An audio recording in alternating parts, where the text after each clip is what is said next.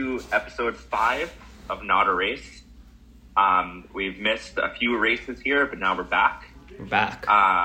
With a special guest appearance. Sean, if you want to intro Kenji. No, Kenji, welcome to the Not a Race gang. For those of you who might not know, Kenji is one of our good friends living in New York. He is from Valencia, Spain. So fitting that he joins us for the race that we're covering in Spain this weekend. So Kenji, why don't you tell us a little bit about yourself, how you got into F1 and who your favorite team or racer is? Yeah, thanks guys for the welcome. Very fitting, I guess, like joining for this specific podcast as we start the weekend for the Spanish Grand Prix. A little bit of background, I guess, like on F1. I've literally been watching F1 since I can remember. Like it was almost like a religion back at home. Like we would watch like the pre-shows like 2 hours before races, like at home, like everything on Sundays would just like revolved around the race. It's pretty excited. Best favorite team, I would say right now, Aston Martin, just because I'm a big fan of Alonso, of course. Hopefully they keep pretty constant and reliable podiums and points. But yeah, it's looking pretty strong so far.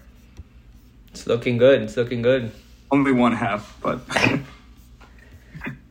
I think this race should be a very interesting race, but we'll get into that later. Let's do a little recap of last week in Monaco first, where your boy Alonso had a very strong performance. Just to give everyone a nice recap, the race was going as Monaco normally does, where whoever starts in pole is continuing to zoom throughout the race and to keep the lead. There wasn't that many overtakes or anything like that, but late in the race, we got a nice rainstorm that really made it spicy.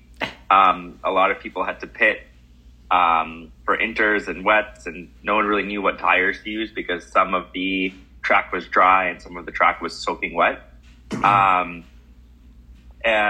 I think speaking of Monaco, one of the very important things, obviously, because whoever starts in first usually finishes first, is the importance of qualifying. Maybe Rohan, if you want to give us a little background on that, that'd be great. Yeah, so I don't know what the history is of like the stats or whatever, but specifically for Lewis Hamilton, I think the last 5 Monaco races, the position he started in is the position he finished in, and probably most of it was in first place because of the dominance that Mercedes had. The reason why it's so difficult to overtake at Monaco is because most of it is just super tight corners. There's one straightaway which isn't really that long on the start-finish line, and also there's that back straight going into the tunnel, which are probably like the main 2 straightaways, and then you have an overtaking zone like going into like the last 2 corners. So it's very, very dangerous to overtake, which is why you don't really see that many. So that's why qualifying is so important, because there's not many opportunities to overtake during the race. So a lot of teams put all their effort into qualifying on Saturday so they can get a high grid position, which is what we saw with Lewis, where you start, you basically finish. So that's why qualifying is so important. And Sean, I know you really want to talk about this from your perspective, so here you go. Dude, this Monaco race was lit. Like, this was like probably I was like locked in for the full race, and like I was watching it with Rowan, who like was like giving me like bits of information that like made me enjoy it more. I have a few takeaways. That Hulkenberg guy, like, dude, he started off sick. He like overtook like 4 guys, and then like the next lap he's like last and like his car breaks. So like that guy, he's officially out. Like, I no longer support that guy. He sucks. Lance Stroll also sucks. Like, that guy is such a loser. Like, this dude, like he turned into I don't even know, like not part of the race, and he fucking went all the way in. Like, what is wrong with this guy? He was playing bumper car. He was playing bumper cars. He wasn't actually racing. Like, ridiculous. That was absurd. But it was interesting with the rain. Like, that really added an element, and like, having to decide if you wanted the wets or the inter tires, like all that stuff was interesting. I really like watching the race from start to finish, like, and like thinking about the tire strategy and stuff. Like, once you're like in it more and like you're following along, like I don't know, I was very invested. So But Sean, do you mind explaining to our viewers what the difference between intermediate tires and wet tires are? yeah, so wets are good when it's very wet, when it's like raining a lot, because you need grip. Your tire needs grip because there's a lot of rain on the ground. So the wet tires are more grippy, but like if you use wets on like the normal road, if it's dry, then like the other tires will make you faster, right? Yeah, the wets also don't have a lot of grip in non-wet conditions. So you can't, and you'll be very slow, not have a lot of grip. I think we saw I think Magnussen went on the full wets and he was really struggling. Things like that. He crashed also in the full wet. So people were just kind of like experimenting with tires. I think Perez at one point was on the full wets and then came back in to get pitted back. He went from inters to wets back to inters because they realized the wets were wrong. Yeah. So yeah, just tire strategy towards the last 20 laps or so of that race. Also, what I found interesting is that Red Bull did not use Perez to steal the fastest lap off of Lewis Hamilton. So Lewis Hamilton got that fastest lap point, even though Sergio Perez was in 20th and wasn't not going to take any points. I think Lewis set his fastest lap on one of either the mediums or hards. So by the time we got to inters, it was just impossible for anyone to try to even. Yeah. No, but he had a chance before that because he was last for like the whole race. Yeah. There was like a hot second where Perez was, and speaking of the importance of qualifying, last year Perez qualified first, finished first. This year he crashed in qualifying, started towards the back of the grid, and he tried to be really aggressive with some overtakes, especially coming out of the tunnel, and just rear-ended the guy in front of him, just because it's very difficult to overtake in Monaco. I know that's the case, but I feel like, and correct me if I'm wrong, but Alonso had a chance to not pit and just go after first, and then he just pitted, right? He could have pitted basically when he pitted, because he was behind Verstappen by 13 seconds or whatever. But if he pitted straight to the inters, which people were doing at that time, and came out and used while Verstappen was still in the mediums and used that extra lap, essentially catch up, there's a chance, the data says, he could have come out first. By the time Verstappen came back around and pitted for his inters, just because of how slow Verstappen went on that next lap. But we don't actually know. And then Verstappen could have obviously caught up to him and overtook him once he got onto inters as well. Yeah. What would you guys say was the biggest surprise of Monaco?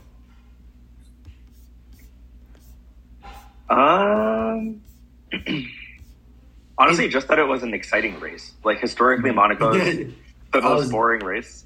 I was literally just about to say Monaco is actually pretty exciting this year.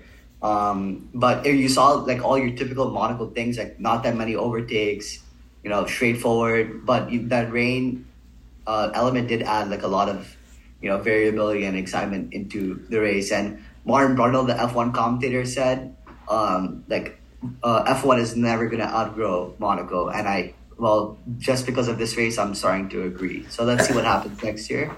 I don't know how long the Monaco contract is left, how many years is left on the contract. But, I mean, it's a staple, and you saw all the celebrities come out. So that's always fun to look forward to. Dude, Esteban Ocon, number 3.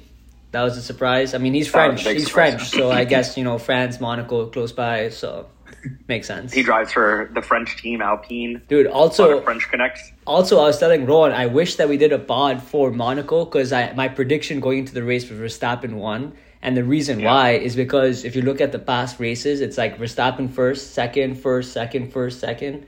So my prediction for Spain is he'll be second. That's also in my predictions. We'll get to that later. We'll get to that later. We'll get to that later. I think that's a good segue to talk through Spain and what we're thinking for this next race. So just to give our viewers a little background on what's to come. Mercedes brought big upgrades to Monaco, but because of the uniqueness of Monaco, it wasn't able to be tested properly. But this was a totally new concept for Mercedes, going from no side pods, 2 side pods, new floor, new aero system, everything like that. This week, Ferrari's also bringing in new side pods, a new floor, some new suspension elements, I believe, as well. And Red Bull is also rumored to be bringing upgrades, where Helmut Marko, who's one of their senior people, said we're doing something totally new this weekend, where a lot of people have joked that they're going to bring 0 side pods because Mercedes couldn't figure out 0 side pods, and just to stick it to them, they're going to try to test it out. But I doubt that's actually the case. But yeah, Spain, has the chance to be something totally different with all of the top 3 teams top team is minus Aston Martin bringing some big upgrades that we'll actually get to see on track. Anyone have any interesting thoughts of what's to come with all these upgrades and changes potentially coming to the teams this week? Excited to see it. The Spanish Grand Prix is known to be kind of like the testing circuit for most teams. It's usually the one that most drivers test in, like even preseason. And the reason why is because it has like a lot of different components from different other like races. It has a pretty long straight, and then very, very like close and slow curves, and then of course like some interesting like DRS zones. So we're gonna see the combination of this circuit plus like all of these upgrades from the top teams. And also, I was just reading that there might be a chance of rain. Some are saying 25%, some others are saying like 45% on Sunday. So that could also make it very interesting for the rain. Yeah. Another thing that's new to this year in the Spanish race is the last turn 12, was a chicane previously, and now they're removing that chicane and just making it a long straightaway. So Lewis Hamilton said that the Mercedes car never liked that chicane anyway, and they would much rather prefer that be a straight. So exciting, long curve into the start finish line. So hopefully we'll see some more overtaking action into turn 1. So that will be interesting for sure. So yeah, I always drove straight through that chicane playing F1 video games because I could just never get it right. So I think it'll be good for all the cars to be able to use that as kind of like a high speed curve going into the DRS zone. Should make it pretty spicy. Kenji, why don't you tell us, have you been to this race? Like, what are like the vibes in Spain, like around the race day and stuff like that? I actually haven't had a chance to make it to this race. I've only been to the race in Valencia. We used to host for a few years. But I know a few people going. The vibe is insane, as you know, like with any race in the US, but from a European standpoint. A lot of people that I know are just going to party for the pre-race for the vibes, honestly. Yeah. They're not even going to make it in, most likely. And the actual cars are probably like the least important thing. But yeah, it's always good vibes over there, and fun. So yeah, I think now that we've been given a little preview of what's to come this weekend, maybe we can talk through kind of everyone's predictions. I know, Sean, you were alluding to some predictions you have for this weekend, if you want to kick us off. Yeah, so I mean, similar to Miami, I think, it's in Spain, so I'm going to go ride with the Spanish boys. But Verstappen is not going to be first because I think this pattern actually makes sense, and I'm going to stick with it. So I'm going to go Alonso first, Verstappen second, and then Sainz third. Those are my picks. Who do you think the driver of the day is going to be voted by the fans? That's a good question. I don't know. Let me formulate my thoughts after you guys go, and I'll come back. All right. Yeah. I'll go next because mine are pretty similar to Sean's. I also have Fernando Alonso winning the race, Verstappen P2, and then I have Sergio Perez P3. My driver of the day is going to be Fernando because obviously he's a Spanish guy, a lot of home crowd support. My flop of the day is going to be his teammate, Lance Stroll. I was never high on this guy. Yeah, he sucks, dude. And following that race in Monaco, it seems like he's not going to do well.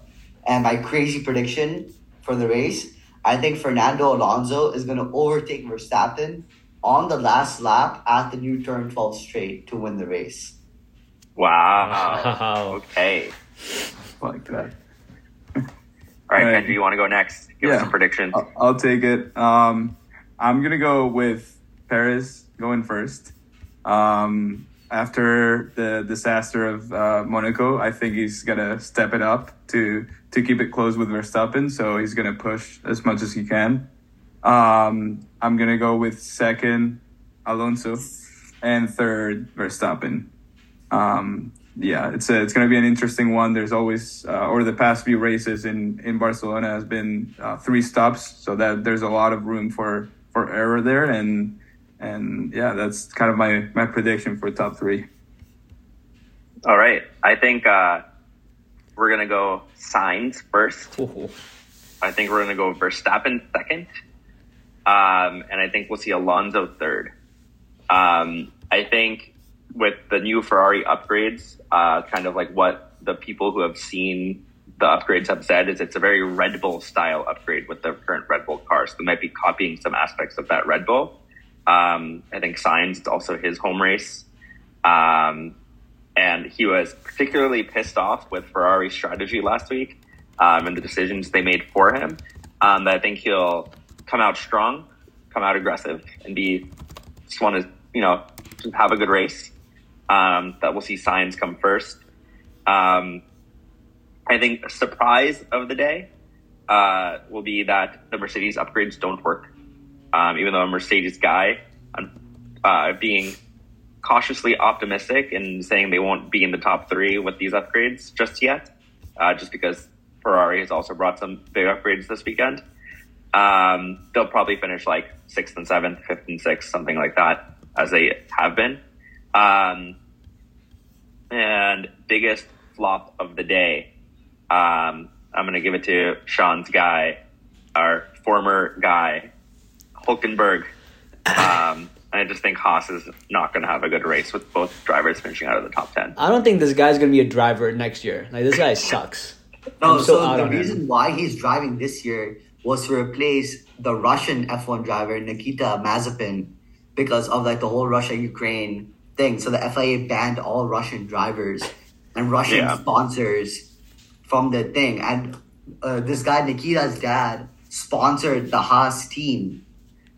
So because they pulled out the funding, the guy's like, all right, my son's not going to race. I mean, you have like Daniel Ricciardo just like sitting on the sidelines, right? Like, there are capable people, Yeah, but Haas can't afford Daniel Ricciardo. Okay. Fair. Yeah, that's exactly it. So you think Daniel Ricciardo would rather not race, like, just to race? Or I guess a Haas car also sucks, so like, why would he even do that? Yeah. Fair. Yeah, I think he wants a good car. I think also he's like getting a shit ton of money to just like chill. Yeah. Where he could like go to Haas for less money to have to actually do work. I think like he's like chilling and vibing. No, that's like, fair. Partying every you weekend. See that TikTok and Hathaway is trying to hit on him and stuff. So yeah, I don't blame him. Let him vibe. He's done his work. Yeah. All right. Anyone else with any interesting takes for Spain this weekend? All right, Sean, take us home with your driver of the day prediction. I think George Russell is going to surprise. He was 3rd last year in the Spanish Grand Prix. So I think he'll definitely do better than Lewis. I think he'll, I think he's going to start from like a 10-11 spot and make his way up to like a 5-4 spot. That's going to be my prediction. So I'm going to go with Mr. Russell. Kenji, what are you thinking? I would say biggest surprise for sure, Ferrari with the upgrades. I think they're going to have very high performance, but their common trend of not executing with good strategies is going to mess up with them again, and they're not going to make it very far. But they'll have an amazing car, just they're going to mess up with the strategy. So. All right, and then for me, I think Esteban Ocon will be the driver of the day. I think he'll continue some good form from his drive in Monaco. And the Alpine team have been saying they want to compete with the top dogs this weekend. I think they'll come out strong. Rohan's shaking his head no. Yeah, no, there's a reason why they're nicknamed Alpinus. Rohan's just a McLaren fan and hates Alpine, basically. I just don't like them. The only thing I like about Alpine is Pierre Gasly. I think he's a vibe, but that's it. I don't like anything else about Alpine.